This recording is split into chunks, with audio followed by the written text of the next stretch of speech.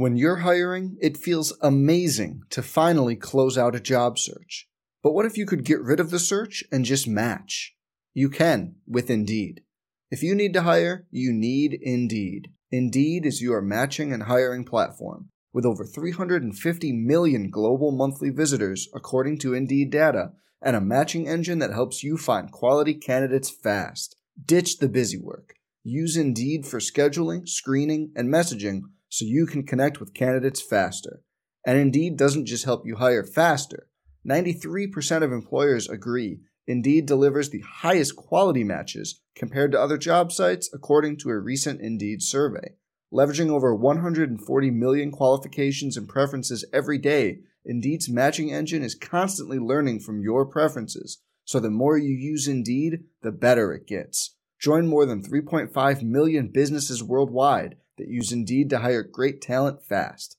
And listeners of this show will get a $75 sponsored job credit to get your jobs more visibility at Indeed.com/Blue Wire. Just go to Indeed.com/Blue Wire right now and support our show by saying you heard about Indeed on this podcast. Indeed.com/Blue Wire. Terms and conditions apply. Need to hire? You need Indeed. Hey, it's Kaylee Cuoco for Priceline. Ready to go to your happy place for a happy price? Well, why didn't you say so? Just download the Priceline app right now and save up to 60% on hotels. So whether it's Cousin Kevin's Kazoo Concert in Kansas City, go Kevin, or Becky's Bachelorette Bash in Bermuda, you never have to miss a trip ever again. So download the Priceline app today. Your savings are waiting. Go to your happy place for a happy price. Go to your happy price, Priceline.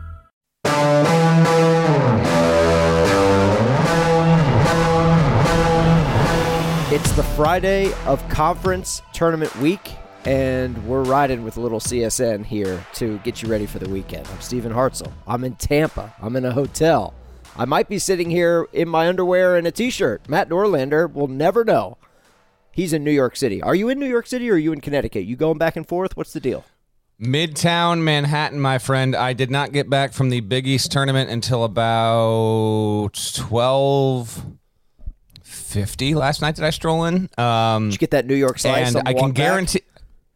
Say it again. Did you get that New York slice on the walk back? I got 2 New York slices. Give it a. I'm not the type to rate on a 1 to 10 scale, if you feel me, but I give it a solid B+ on the New York scale. It was good. Okay. Good size. Actually, not too big, but I got myself a New York slice right around the corner with my buddy Jeff Borzello. I can guarantee you that your hotel room is bigger than mine. Oh, yeah. Would be willing to bet my life on it. Listen, I've got 2 beds. I've got a porch. I'm on the 20th floor. There's a patio. I'm looking out over Tampa. I can see water. Yeah, dude. Are you kidding? No contest. I'm in a studio. I'm in a studio room, which I'm fine with. And the great thing about New York is I can almost guarantee that anyone that's around me, well, first of all, it's just straight up hard concrete. I think I could be soundproof in this room for all I know. Well, I'm not going to wake anybody up. Everyone's already gone, and even if they're awake, they're not hearing me. So I'm ready to rock. This is, by the way, I love this show every single year because so much of what we're going to talk about, it gets dated. I get that, but it is a stream of consciousness. Live in the moment. Thursday was incredible. Friday should be incredible. You've got this great, we've got this, we're living in flux right now, Hartzell, yes. Between teams on and off the bubble, what's going to happen later today. The cut line is way messier today, in my opinion, in terms of who's in and who's out versus 72 hours ago on a level that I actually did not think was possible. And then, oh, by the way, we've got the coaching changes. What news? Will we literally get news? I don't think we will, but before the end of this podcast, will we get any kind of news on any kind of coaching stuff? I don't think it'll crack that early here on a Friday morning, but that's also in the backdrop, if you will. We had Bruce Weber resign at Kansas State. I said Frank. I'm waiting to see if Frank Martin will or will not be the coach at South Carolina. To me, that can go either way at this point. We also had Tom Crean finally get fired at Georgia, so stuff is ramping up there. But you're the host. You take it where you want to go. How are we doing, buddy? You might be able to hear it in my voice, man. We're a little taxed. I mean, listen, we work in sports media, all right? Like, it's a great gig, but it's a busy time of the year. We've been doing wall-to-wall coverage here in Tampa for our SEC radio. There's the voice for the SEC radio network, which, by the way, if you've got satellite radio, you're cruising around, XM 190, Sirius XM SEC radio channel 374. For those of you living in Canada, you can listen on Sirius 134. But yeah, man, we're doing our thing. Like, here's the deal. The coaching stuff is coming. It's hot and heavy. I get that. Unless something breaks here over the next 45 minutes, and by the way, this is a sprint of a show. Norlander's got to run back to the arena. I've got literally interviews lined up in the 10 o'clock Eastern hour with Bruce Pearl, among others, in downtown Tampa. A lot of high-level meetings, a lot of high-stakes meetings. You love to see it. I want to talk about these tournaments, man. I want to bounce around, and you've been at the Garden. All right, we'll save like some of these other tournaments for a little bit later. But from my perch, Norlander, I've been keeping track of scores. I've been looking at Twitter, been glancing at Twitter. The Garden was lit last night. So let's start there, man. Take me inside the Garden. Talk about the Big East tournament. This is not a box score show. Okay, we're not reading stat lines here. I gotcha. In terms of the vibe, right? Like, did you get goosebumps last night? Like, was it going off? I did not. Okay. I did not. Now, listen, okay, so I was at Barclays to start because I'm on the Duke beat, of course, so I had to be there just in case. And, oh, by the way, Syracuse almost bounced Duke right out of the tournament. The final score isn't reflective how close that game was, and if you watched it, you know what I'm talking about. Nobody Boeheim, and yet Syracuse almost does it. That, by the way, is the final game of his career. Man, you got to love when I tell sources that I'm podcasting for 2 hours and they call me anyway. But that's okay. I'm not picking up the call, Hartzell.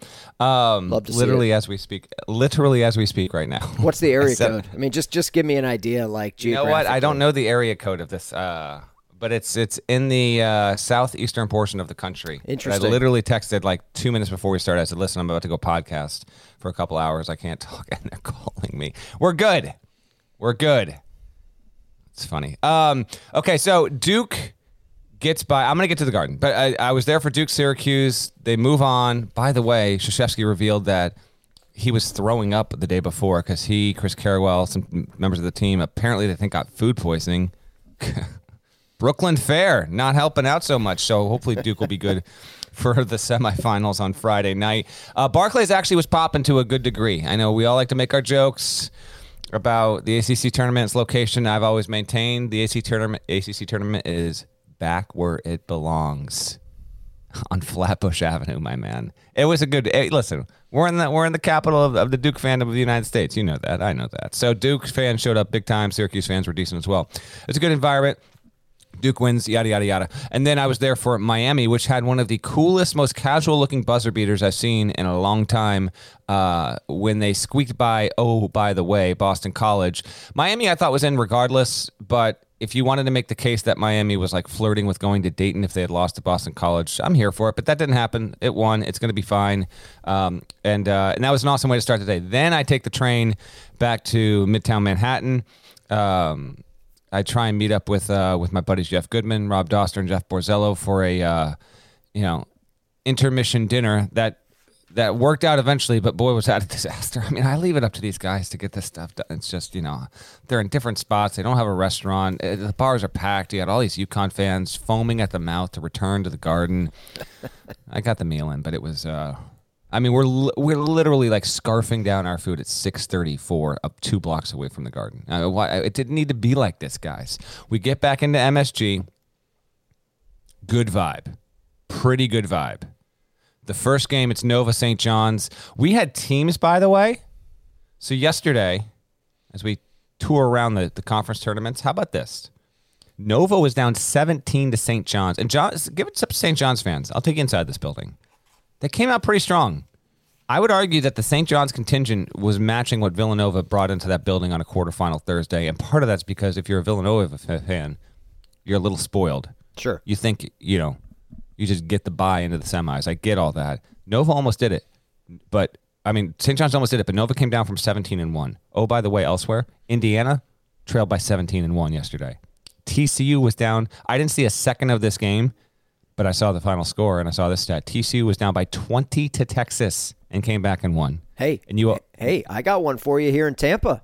Vanderbilt trailed Alabama by 15. Doors, baby. Doors. These teams, how about the Doors, man? break on through. And so they did that, and then Stanford was down 17 against Arizona State and won. So that was the previous day. But we've had a lot of rallies in these conference tournaments.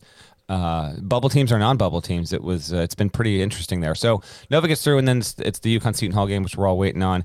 The environment was pretty good. I wouldn't say it's great. Now tonight, Villanova UConn, MSG semifinal on a Friday in Midtown Manhattan. Oh, it's going to be big time.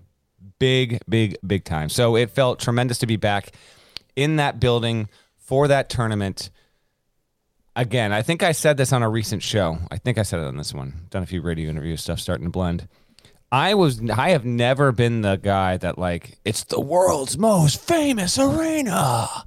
Everything's better at MSG, even though, if we're honest, the Fish shows, DMB sets, Big East tournament. Obviously. The building does bring out something special. Am I right? No, I mean, look, there's a banner hanging in the Garden for a band. That's all you need to know. And there's also a banner hanging for, is it Billy Joel? Yeah, I think so.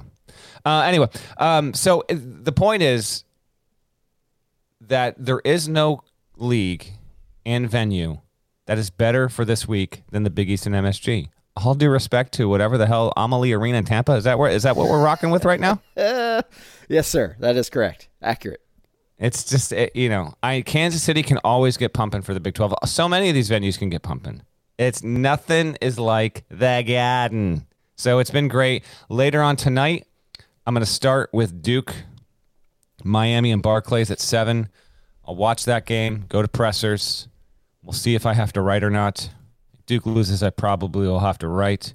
And then if I can have the time, I'm gonna scoot on back, try and get into the building for Villanova UConn, hopefully by, say, the under 8 timeout in the first half. I'll probably be here for halftime. But yeah, no, Garden was good, and we got Nova UConn, and before that we'll have Providence versus Creighton. Providence scooted by Butler, but it's there, and so I think the 3 most prominent fan bases that really make their presence known at this tournament in this building, even though there are a lot of great ones, I do think it's UConn, Nova, and Providence, and those 3 will be on hand Friday night. All chalk, it should be noted, at the Big East. Top 4 seeds in the semis. All chalk. Just putting it out there. We'll talk bubble talk at the end of the show. Because we've got a situation with Xavier in the Big East. I want to lump that in with some of the other teams that lost on Thursday. Let's go to where is this? Kansas City? Yeah. Talk to me about the Big 12, man. Baylor losing to Oklahoma. Kind of a segue from the bubble discussion. Sooners, great win. Baylor, bad loss. But obviously, you're zooming out. You take a look at this. Bracket sets up. Kansas, TCU in a semifinal today. Oklahoma and Texas Tech. What do you make of what you've seen so far in the Big 12 tournament? So, Baylor, I thought Baylor had an outside shot at being the number 1 overall seed if it won the Big 12 tournament and in doing so got 3 more quad 1 wins, because I actually thought its quad 1 record would stand up well against what Gonzaga had. That's gone. Gonzaga's going to be the number 1 overall seed there. That's a bit of a stunner, to be honest. And good on Porter Moser and Oklahoma for getting the win in that style. Certainly an impressive deal there with what they were able to do. I'll just kind of hit these real quick. TCU beating Texas is kind of sneaky, because what happens is on these Thursdays and Fridays, and people listen to this show know exactly what I'm talking about. You get into these days where these big conference tournaments, they're in full bloom, right? There's so much happening. I mean, the noon window on Thursday was friggin' phenomenal. Yes. Phenomenal, Hartzell. This is the best month of the year. And so when you have all of these games happening, and you got to see what's happening here. Oh, damn, look at this game. It was a double digit. They were down 17, and now it's a bucket difference with 2 to go, right? So I feel like Texas, even though it wasn't in the noon window, I feel like Texas losing to TCU gets a bit lost in the mix, although Beard called out his guys. I saw that video. I didn't see a second of the game, but I saw the video there. TCU is a team that I think once it, we'll see what it does against Kansas. If it beats Kansas, which it's done in the past 2 weeks, by the way, then I feel like TCU, no matter where it's in the bracket, people will take it seriously. I still feel like TCU's going to play Kansas. It's going to lose by 9, and then it's going to get in the bracket. And no one's going to pick the Frogs to win it. I'm just telling you, defensively, they're good enough to win, and they're really good on the boards. Just an advance heads up. We'll see if I actually stick to my word when I see what team TCU's faced up against. Texas, though, man, 21-11. This was a team. Now, I did have them preseason top 15. I might have had them top 12. But this was a team that many people thought would be top 5 in the country. And this is where I actually think this is a good thing for men's college hoops, Hartzell. If Texas, forget about the fact that it's just Texas, right?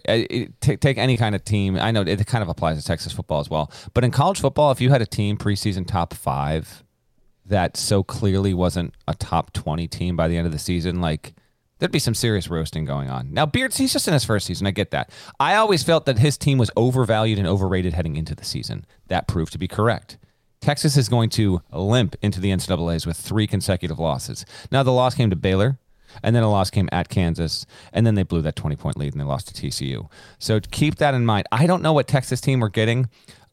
They're good enough to make the second weekend. I have the inclination that I'm not going to trust them to do that, though. I don't think that's going to happen there. So we'll see. Big 12 overall, though. No Oklahoma State, obviously.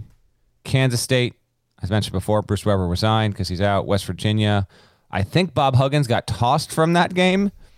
And then we had Oklahoma and Baylor doings, and there we go. And so, yes, we will have TCU, Kansas, and then we will have Oklahoma, Texas Tech. Texas Tech just kind of, it strolls along. It's gonna almost certainly, make the championship game. Who knows? It might win the Big 12 championship. Texas Tech, I think, is firmly a 3 seed at this point. And we got to kind of wait and see what happens with like Illinois, UCLA around them. Maybe Providence. It's not locked into a 3 seed. If it were to lose on Friday, those 3 teams I just mentioned, Illinois, UCLA, Providence, all won their conference tournaments. Maybe TTU gets bumped to the 4. But Big 12 has been fine. But it has, the big news is obviously Oklahoma doing what it did against Baylor. No, I know you wanted to get to the bubble stuff at the end, but Sooners are not in right now. Definitely not. Got to win at least one more. But that win was as good as any bubble team got on Thursday, and will be as good as pretty much any bubble team can get. And I would even include Indiana playing Illinois on Friday in the Big Ten, because that would also be mammoth, but Illinois doesn't rate as well as Baylor. Oklahoma just, put itself on a rocket into the bubble discussion by getting that huge, huge, shocking win. I think it's shocking. Almost no one gave Oklahoma a shot to win that game, and win it they did. Okay, that's good stuff from Middle America. I want to touch on Vegas just real quick because I've got a take, and I want to get this out. I don't know if I'm the only person in the country with this take, but I definitely want to let it be heard here on CSN the Friday of Conference Championship Week. First, a recap, all chalk. Arizona, Colorado, that's one semifinal. UCLA, Southern Cal, Part 3 is the other semifinal. Arizona had a pretty significant injury yesterday, though, right? Mm-hmm. I mean, they lost their point guard. He was in a boot. That's significant. That's a problem for the Cats.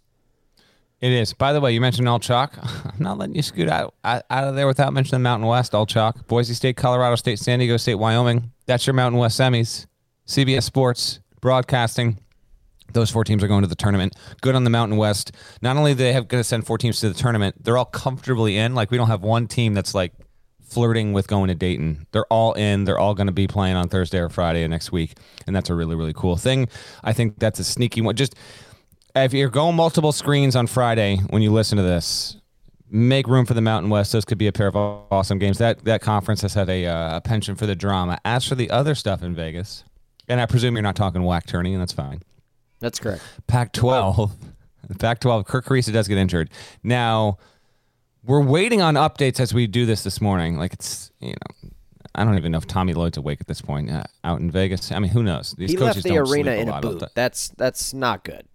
He did. Now, a severe sprain, how severe is it? Because it's damaging. I'll be clear on this, though. That's not going to impact where Arizona gets seated. So even if Arizona were to lose on Friday in the semifinals, and we see that Colorado knocks off the Wildcats, which has happened before. Yeah, that could bump Arizona from the 1 line. But if Arizona wins the Pac-12 tournament without Kirk Carissa, or if it wins Friday and then loses in the title game, because Kirk Carissa's status might be uncertain, and it might not be uncertain. They might come out and say, listen, this is an ankle. We're going to take it day by day and whatever.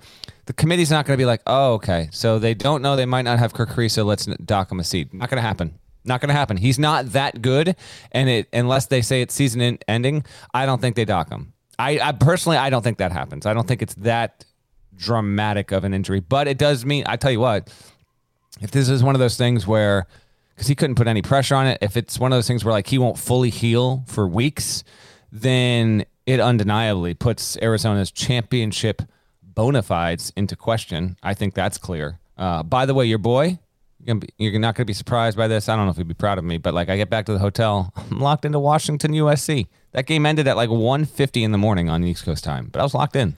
At the seat. USC scooted past. That is a perfect. I was locked into the Washington men's basketball radio feed, and shout out Tony Castricone. Hell of a job on that little stretch there where Washington made it tight. But yeah, Washington. I thought you were going to be an NIT team for like 25 seconds, but then USC just took care of business in the last minute there. Okay, well, so I too was grinding, Norlander. Well, love to hear it, Serber. Love it. Serber coming in from the top rope there. That's phenomenal. Now, here's what all three of us have in common. I, too, was watching Southern Cal and Washington to the conclusion, okay? So I get back to the room. So proud of you right now. I'm raging. A lot of adrenaline. I mean, that's what happens when you nail the dismount on these broadcasts. 4 games in one day, wire-to-wire coverage. I mean, you got to hold the pose at the end. So listen, I'm watching the game. And this segues into my take that I teased earlier. Still holding. Southern Cal, yeah, they're 26-6. They're projected to be a 5 seed. Norlander, is that about right? 5 seed in the dance, give or take. I'd say that's fair. Except I would say, at this point, I'd be surprised if they were a 5. Call them a 6. These guys are shaky at best. I wouldn't go anywhere near the Trojans with a 10-foot pole when that bracket comes out on Sunday night. The basketball IQ, or lack thereof, the late-game execution, the inability. Now, listen, I know Washington is a defensive team, okay? Mike Hopkins hangs his hat on defense. That being said, this team has nearly yacked up quite a few games in conference play. They're paper tigers. Whatever the 12 or 13 seed is that's facing the Trojans when that bracket comes out on Sunday, give them to me.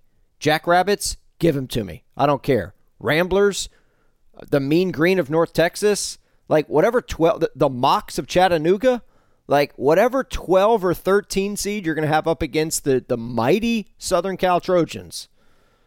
Just, I mean, I do not trust these guys. It's just, they're not good, Matt. I'm sure you're tight with Coach Enfield. I wouldn't define my relationship as tight. I know him. He just got himself a nice contract extension. Good for him. Out of the Maryland picture, I maintain the whole time. I'm not going to come here and say, like, I've been banging the table. He's not going to Maryland. I haven't been doing that. But I also remained skeptical that he would actually leave the SoCal no-pressure life when a contract extension was clearly going to be offered to him to move across the country at a much more fervent fan base that holds you to a much higher standard when there's no reason to do that right now. He has no job pressure. He got an extension. He's done well. He's on his way to becoming one of the best coaches in USC's program's history, so long as he just does this. Like, get USC to a point where it's a 5 through 10 seed on an annual basis, you're fine. I'm not going to say they'll build a statue for you, but like he can do this for another 10 years. I hear you on the actual quality of USC's team. Buyer beware. Not unthinkable that it can make another second weekend run like it did last season when it made the Elite Eight. It did also have a top 3 NBA talent on its team when it did that. But if you're looking at the teams in the Pac-12, remember the Pac-12 last season, it's only going to send 3 this year unless Colorado is bid thief. Yep. Woo, we got some bid thieves on the table for Friday, by the way. If Colorado does that, then the Pac-12 will send 4. But let's say it doesn't.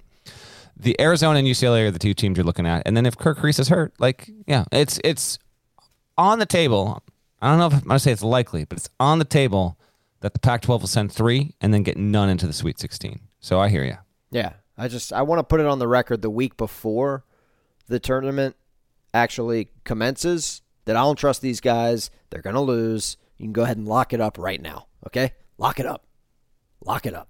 Don't trust these cats. All right, let's go to Indianapolis. I want to talk Big Ten tournament. Again, I want to save the bubble discussion for the end of the show.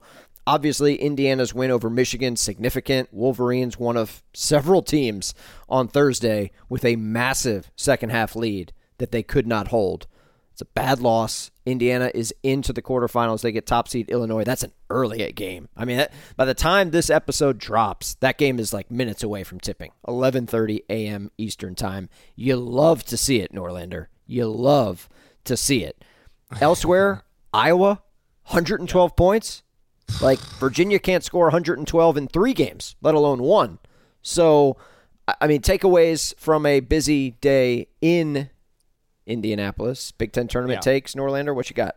All right. Again, we're saving the bubble stuff for the back end of the show. So I have nothing to provide for Indiana, Michigan in that regard other than Indiana kept its season alive. I'll make my case for and against the Hoosiers if a loss were to come against Illinois in just a bit here. Since the Big Ten wraps on Sunday right before the selection show, later on Friday, that's when you're going to get Illinois, Wisconsin, Purdue, and Rutgers, and we'll get to Rutgers in the bubble portion. Those are the teams that are going to play later on today. As for the games that went down on Thursday, well, give it up to Penn State. Bid Thief in the tall grass knocks out Ohio State, a team that is just rickety heading into the NCAA tournament. And I don't quite get it. Now, its defense is a huge issue, but it's got an NBA first-round talent, Malachi Branham. It's got an undeniable top 10 player in the sport in EJ Liddell. This team got knocked out of the first round last year as a 2 seed. I don't know what Ohio State team we're going to get when the big bracket gets here. I'm prone to actually go against the grain and like pick Ohio State to make the Sweet 16 because they're going to be faded so hard. Keep that in mind. It is a top 12 offense in the country. It is capable. It's just been really bad Now, this might be a great example of a team that, you know what? They're one and done in their conference tournament. It's Seton Hall, I think the same thing. Now, Seton Hall had done a lot of winning as of late, but like sometimes, like coaches, a lot of them will not say this publicly, and this is not every coach. It's definitely not every coach. This is probably the minority of coaches, but sometimes coaches will be like, would we have loved to have won a conference tournament championship? Obviously, but it's not the worst thing in the world for us to get an extra 2 days of rest and recuperation and really just unplug for a quick second before we got to go play in this tournament. I think Ohio State's going to benefit from that kind of thing the same way that Seton Hall might, but I don't like Seton Hall's prospects quite as much. Elsewhere in the Big Ten, you had Michigan State struggle winning against Maryland, but they got it done. Maryland's season comes to an end. The job opening there really gets a push now. Kevin Willard is the most prominent name attached to that job. I can see it, but at the same time, some part of me still thinks there's someone else. I don't know. That's a pretty tight-lipped search right now. So we'll see how much that picks up. If it's going to be Willard, they got to get knocked out of the tournament first. So we'll wait and see on all of that. And I think that's pretty much it from the Big Ten. Oh, Iowa. I didn't see any of the Iowa game, but they were on fire, dude. I'm gonna bring up this result right now. So Iowa wins 112-76. They trucked 112 points in regulation in a conference tournament game. Points per possession, 1.53. Okay, that. If you don't really follow per possession and tempo free stats, 1.53 points per possession is so good that no matter even if it's a top 10 team playing a bottom 30 team in a bye game in the middle of November, like you get maybe 10 games a season where a team averages 1.5 per possession. If you're doing good, if you're at like 1.07, 1.08 points per possession. Northwestern yesterday was 1.04. Let me pick another team that actually got a good win yesterday just to see that I know played well. Like Duke played well. I'm going to guess blindly here. Duke defensively was bad, but offensively was on it. I'm going to say Duke had a good game yesterday. I'll say Duke was at 1.2 points per possession. Yesterday, Duke was at 1.28, so even better there. Iowa was 1.53. That's a joke, man. And now it's going to get Rutgers in a huge game for Rutgers on Friday. Iowa's safely in, just kind of trying to nudge up the seed line, just trying to get those, better and better opportunities there. And that is your Big Ten recap not including the bubble situation. Look around. You can find cars like these on AutoTrader, like that car riding your tail. Or if you're tailgating right now, all those cars doubling as kitchens and living rooms are on AutoTrader too. Are you working out and listening to this ad at the same time? Well, multitasking pro, cars like the ones in the gym parking lot are for sale on AutoTrader. New cars, used cars, electric cars, maybe even flying cars. Okay, no flying cars, but as soon as they get invented, they'll be on AutoTrader. Just you wait. AutoTrader. By the way, by March standards, by conference tournament week standards, Rutgers is a significant underdog against Iowa today, despite being the 4 seed. I was surprised. I'm not surprised they're an underdog. So you telling me that? I'm gonna say 8.5. Rutgers is a 6.5 point dog. That's not significant. That's 3 possessions, man. Like here's the thing. You touched on this earlier, the early session of games on Thursday. I took a screenshot. I tweeted this out. I don't tweet very much because I'm not good at social media. But I looked at my score app. There were 5 games. All of them were either tied or it was like a 1-point lead. It was just insane yesterday. And I mean that's what happens. It's that time of the year. So, anyway, Big Ten tournament, top 4 seeds take the floor for the first time in the quarterfinal round. That will be fun. Norlander, you'll be bouncing back and forth between the Garden and Barclays. Although these games start early, your games start late, so you'll actually get a chance to watch. I'm very excited. Big day. Okay. Big day. Working the phones, trying to see what the buzz is, watching these games. It's going to be a great one. Well, we saved the best for last. Downtown Tampa, the site, Amalie Arena. I mean, it just means more, right? SEC men's basketball tournament. Whew, buddy. I mean, take us in because I brought the iPad here, and so I'm getting a little game watch here and there. Guess what? Didn't dial into the SEC tournament once on Thursday. Of course you didn't. How's that fan situation working out for you? That's classic Northeast media bias. Dude, those games were of all the power conferences. You can make a case for Pac-12. Not that there weren't urgent games. Florida lost. It was in a tight one. A&M, I got it. That's actually a lie. I did find Florida A&M for like the final. That went OT, so I got the final 2 minutes in OT. I did watch that one. But yeah, bring us into the arena. How is it down there? Well, first of all, it's 85 degrees and sunny outside. So, I mean, there's a breeze coming in from the bay. It is, really nice. Okay? This boats. Is now the permanent home of the SEC tournament. This is where it should be, right? By the way, I mean, I don't get geeked up about like celebrities and stuff. Like I'm not out there with like my autograph pad. Ric Flair's got a boat parked right outside the hotel. Okay, like he's hanging out in the lobby, just taking pictures. He's literally claiming like every school in the tournament. You know what I mean? Like he's just walking around, gold chains and everything. I don't know what's in his glass. I'm sure it's not iced tea. But my man is living the good life still to this day. So that's what's going on outside. Here's the deal, man. The top 4 seeds have not yet taken the floor. That happens today, all right? Auburn gets Texas A&M. That's the early game. Arkansas, LSU should be fantastic. Norlander, when you looked up yesterday and saw LSU up on Missouri 34-9 in the first half, that didn't pique your interest?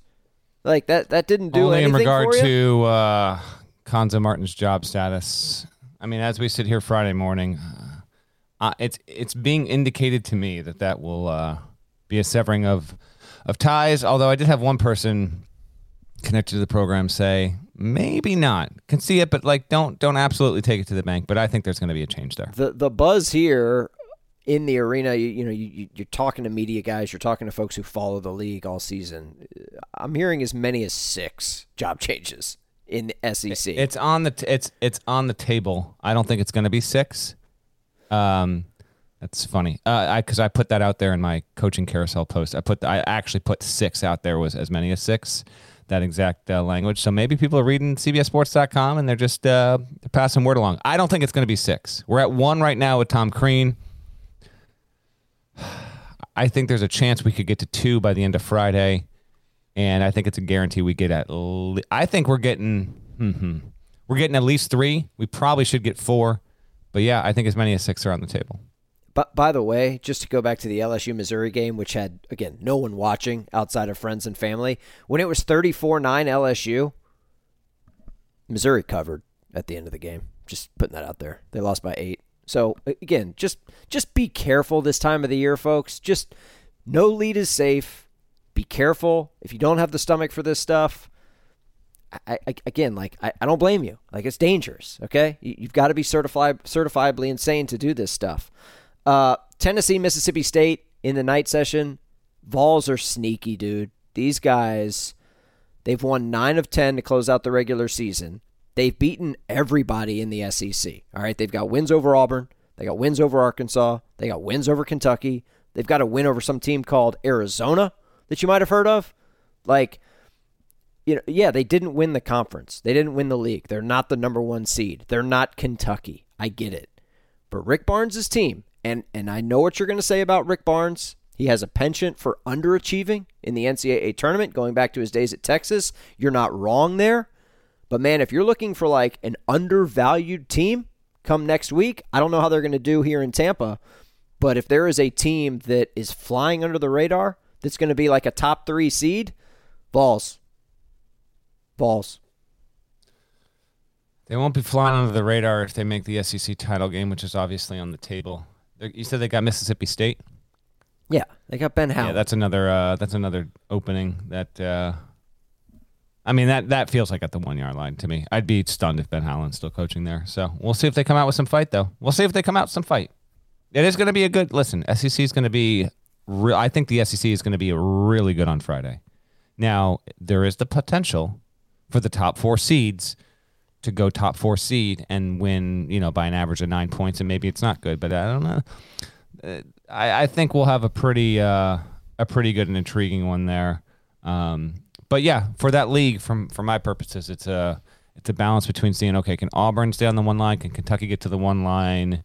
And then all the coaches whose seasons end, are we going to have changes or not there? Because the SEC will have more changeover than any other power conference. The interesting change of pace, just to close out the Tampa talk, Kentucky is the 3 seed. They're at the bottom of the bracket, okay? Usually, Kentucky's sitting there at the 1 line.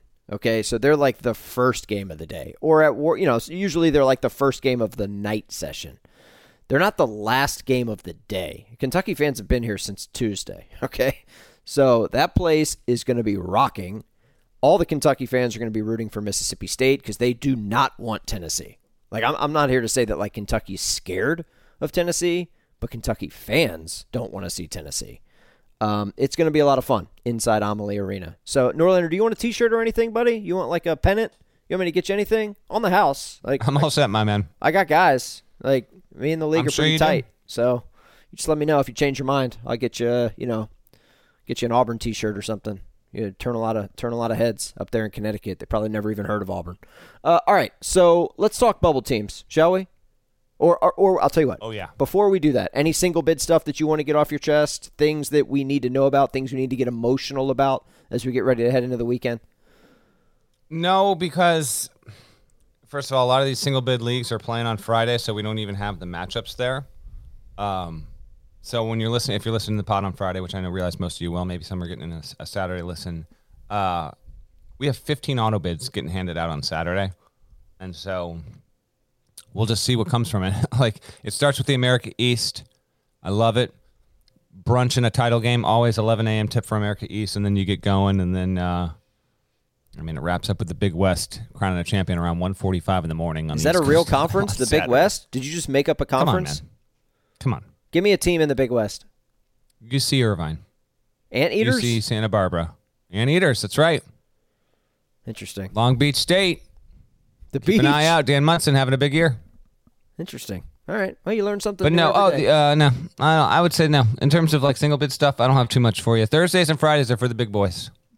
And by the way, kind of speaks to like, and I don't fault you for this whatsoever, but the American is having such a down year. It wasn't even on our rundown because guess what? The American rate's comfortably behind the Mountain West this season. So, that conference tournament situation, they're just a bit of an afterthought. Listen, we're waiting to see. If you're playing your conference tournament in an arena called Dickies Arena, Dickies. Get out of Yep. here.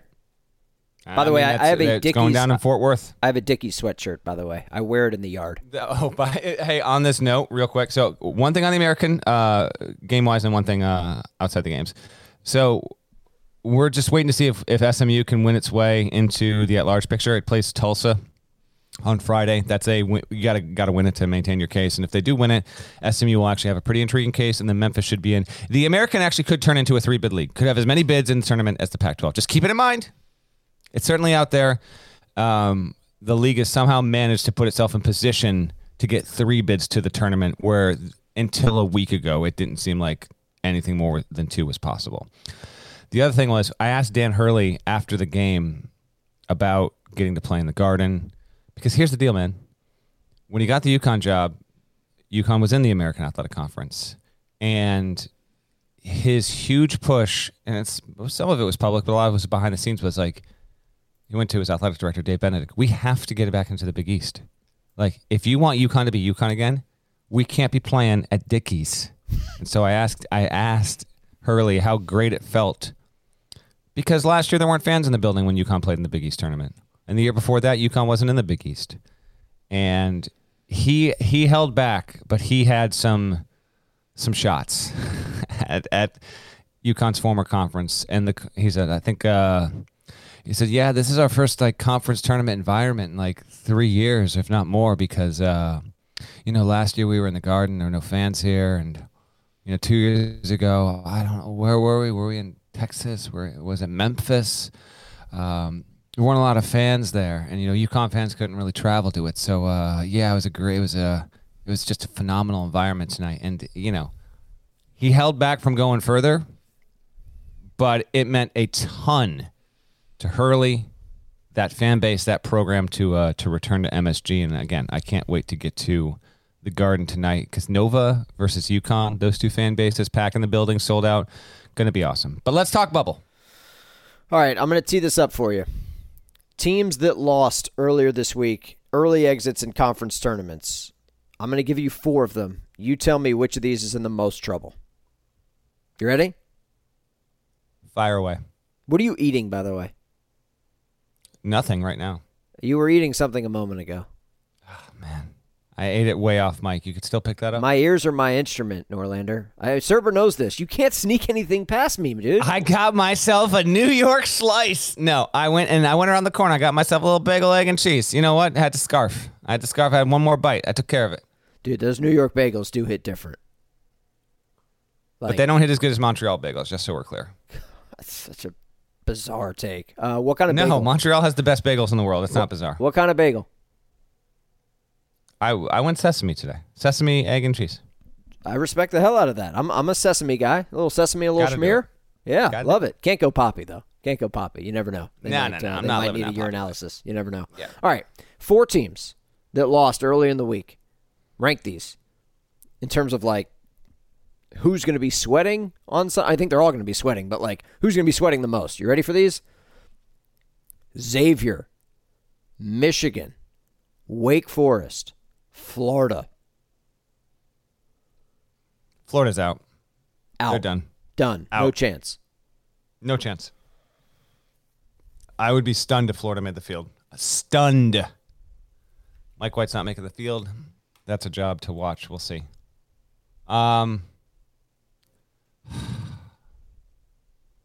Xavier, Michigan. What was the other one? Wake Forest. I tweeted this on Wake Forest. I don't think the Deeks are getting in. Oh, devastating. I don't think they're getting in.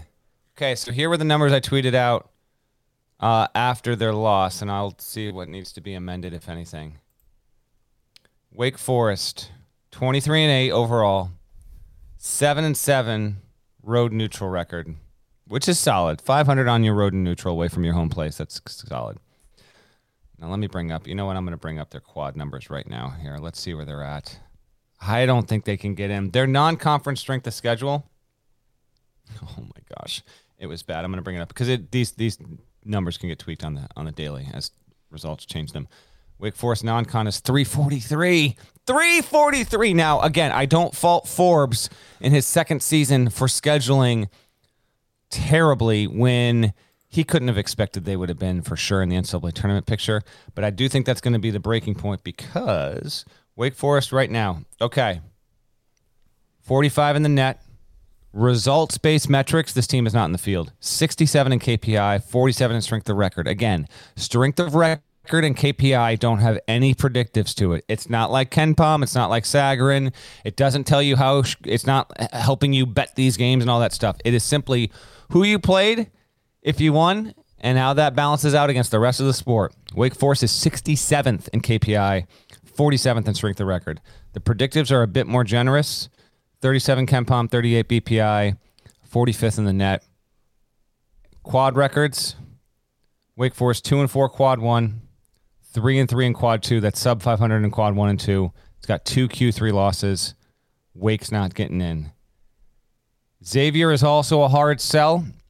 Keep in mind, we have teams now at the table, knocking on the door. Oklahoma's entered the picture. Virginia Tech has entered the picture. These are teams that were not competing with the likes of Xavier previously. Okay? VCU has a shot. Dayton is not unthinkable. It needs to make the A-10 tournament title game, though, to get there. BYU is also lingering around, although it's not playing any more games. I think BYU's out, but it's still at least there. If UAB were to make the CUSA championship game, I don't think it gets in, but Blazers.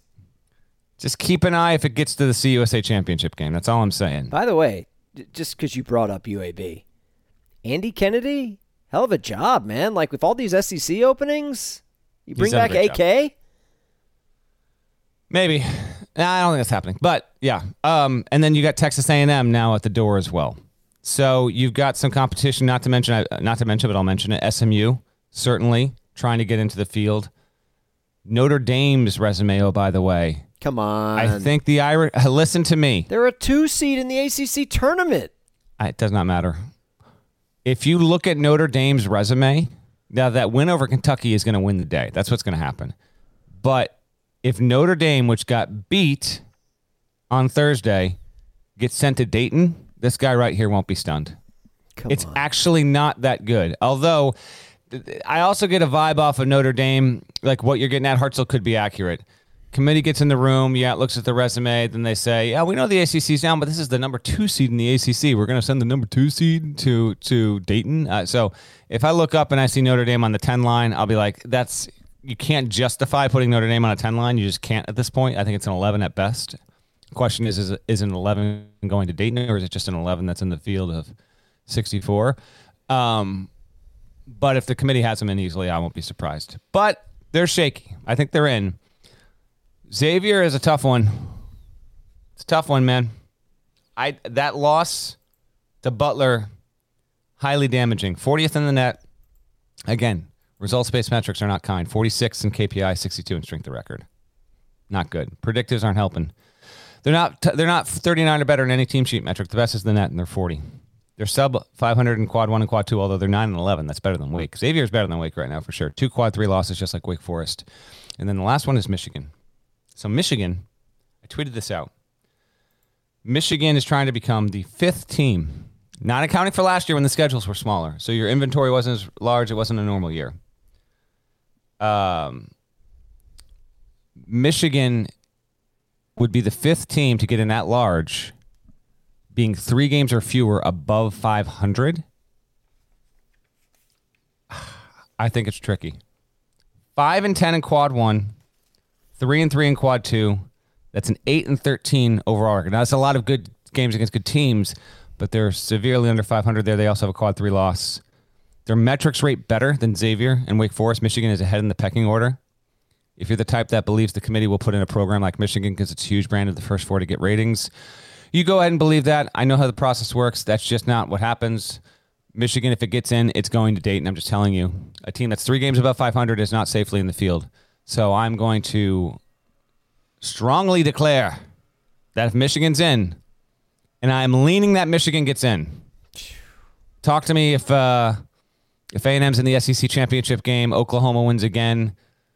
VCU wins the A10 over Davidson, stuff like, or Dayton wins the. Talk to me then, I guess. We might have to reevaluate. But I think Michigan, if it's in Dayton. 3. That's a lot of losses. 17-14. That's a lot of losses there, Hartzell. I'm loving this cut line situation because it's straight up foggy right now. Now, I do think we could get clarity in about 24 hours' time. I think that's possible in terms of, teams that play today. If they don't play well, if they lose, then maybe that changes things. Or, frankly, if A&M wins today, I think A&M's in. And this happens almost every year where you have a team that is just irrelevant the entire season. You almost never see them on TV. They don't have games against highly ranked teams. They don't get good wins or big wins. And then you look up and it's 72 hours of Selection Sunday and it's like, hot damn, when you really look at this team's resume, they're right there. And that's Texas A&M, man. They've been existing in the ether for 3.5 months. And now they're right there. They're one more win from getting in. I really think that. I think one more win will put Texas A&M into the field, which is wild to me, but credit to Buzz Williams for getting that done. We got a bunch near the cut line. Let me go over these teams real quick. Housekeeping just knocked on my door, by the way. Love it. That happened to me on the Eye on College Basketball podcast last week. Hang on. You do your thing. I'm just going to let her know that she can't come in. You got to go do your thing. I'm going to read off some bubble teams real quick. All right. Michigan, again, right now I'm saying it's in, but it's not safely in. Davidson's in, just so we're clear on that. Miami's in, so we're super clear on that. I didn't think it was in any danger. Notre Dame's in. Why didn't you put the do not disturb sign on the door? I don't understand. Listen, man, I don't come. I might need to do that too. You're right. It's really a rookie move by you. Hang on a second. Why don't you just hang it on as soon as you get to the room? That's what I do. I like getting fresh towels. I like my bed getting made. It's a rare thing, but we're in Florida. COVID doesn't exist here, and so we get housekeeping. Gotcha. Okay, sorry, Norlander. You may continue. We get it. All right. Notre Dame might be in. Okay. Cool. Notre Dame's in. What about the Hokies? But I think it's shaky. What about the Hokies, man? I'm getting there. Hold on. Wake Forest out. Xavier out. Rutgers in for now. It has to beat Iowa, in my opinion. The metrics are so bad across the board. Like, they're so low that even though Rutgers has better wins than any other bubble team on balance, they also have horrendous losses. I think Rutgers will not get in if it loses to Iowa on Friday. SMU out, but in if it gets to the American Championship game, I think. If North Texas does not win the CUSA auto bid, I believe North Texas should be in, but it's going to be a tricky situation. VCU's close. It needs at least one more win. Indiana is out as far as I'm concerned right now. A win against Illinois changes it. I would have Indiana in with a win. Man, the Big Ten. 3 fascinating bubble situations between Michigan, Rutgers, and Indiana. I love it. Oklahoma's out. It's in with one more win. And again, I understand that as I'm saying this, it's going to nudge other teams out. I get that. We have a lot of fogginess around this cut line. Oklahoma needs another win. VCU needs at least one, probably 2. Indiana needs 1. BYU is going to get squeezed out. It's not playing anymore. I don't see how BYU gets into this field personally. Dayton needs to minimally make the A10 championship game. If Virginia Tech gets one more win on Friday, that's Virginia Tech versus North Carolina, I want to say Virginia Tech's in, but again, as I'm saying all this, like if you're going to move one in, you got to bump one out, and I'm going to have to do the long division on all that. Florida out. A&M probably in with one more win. Man, we have gotten to a situation, guys.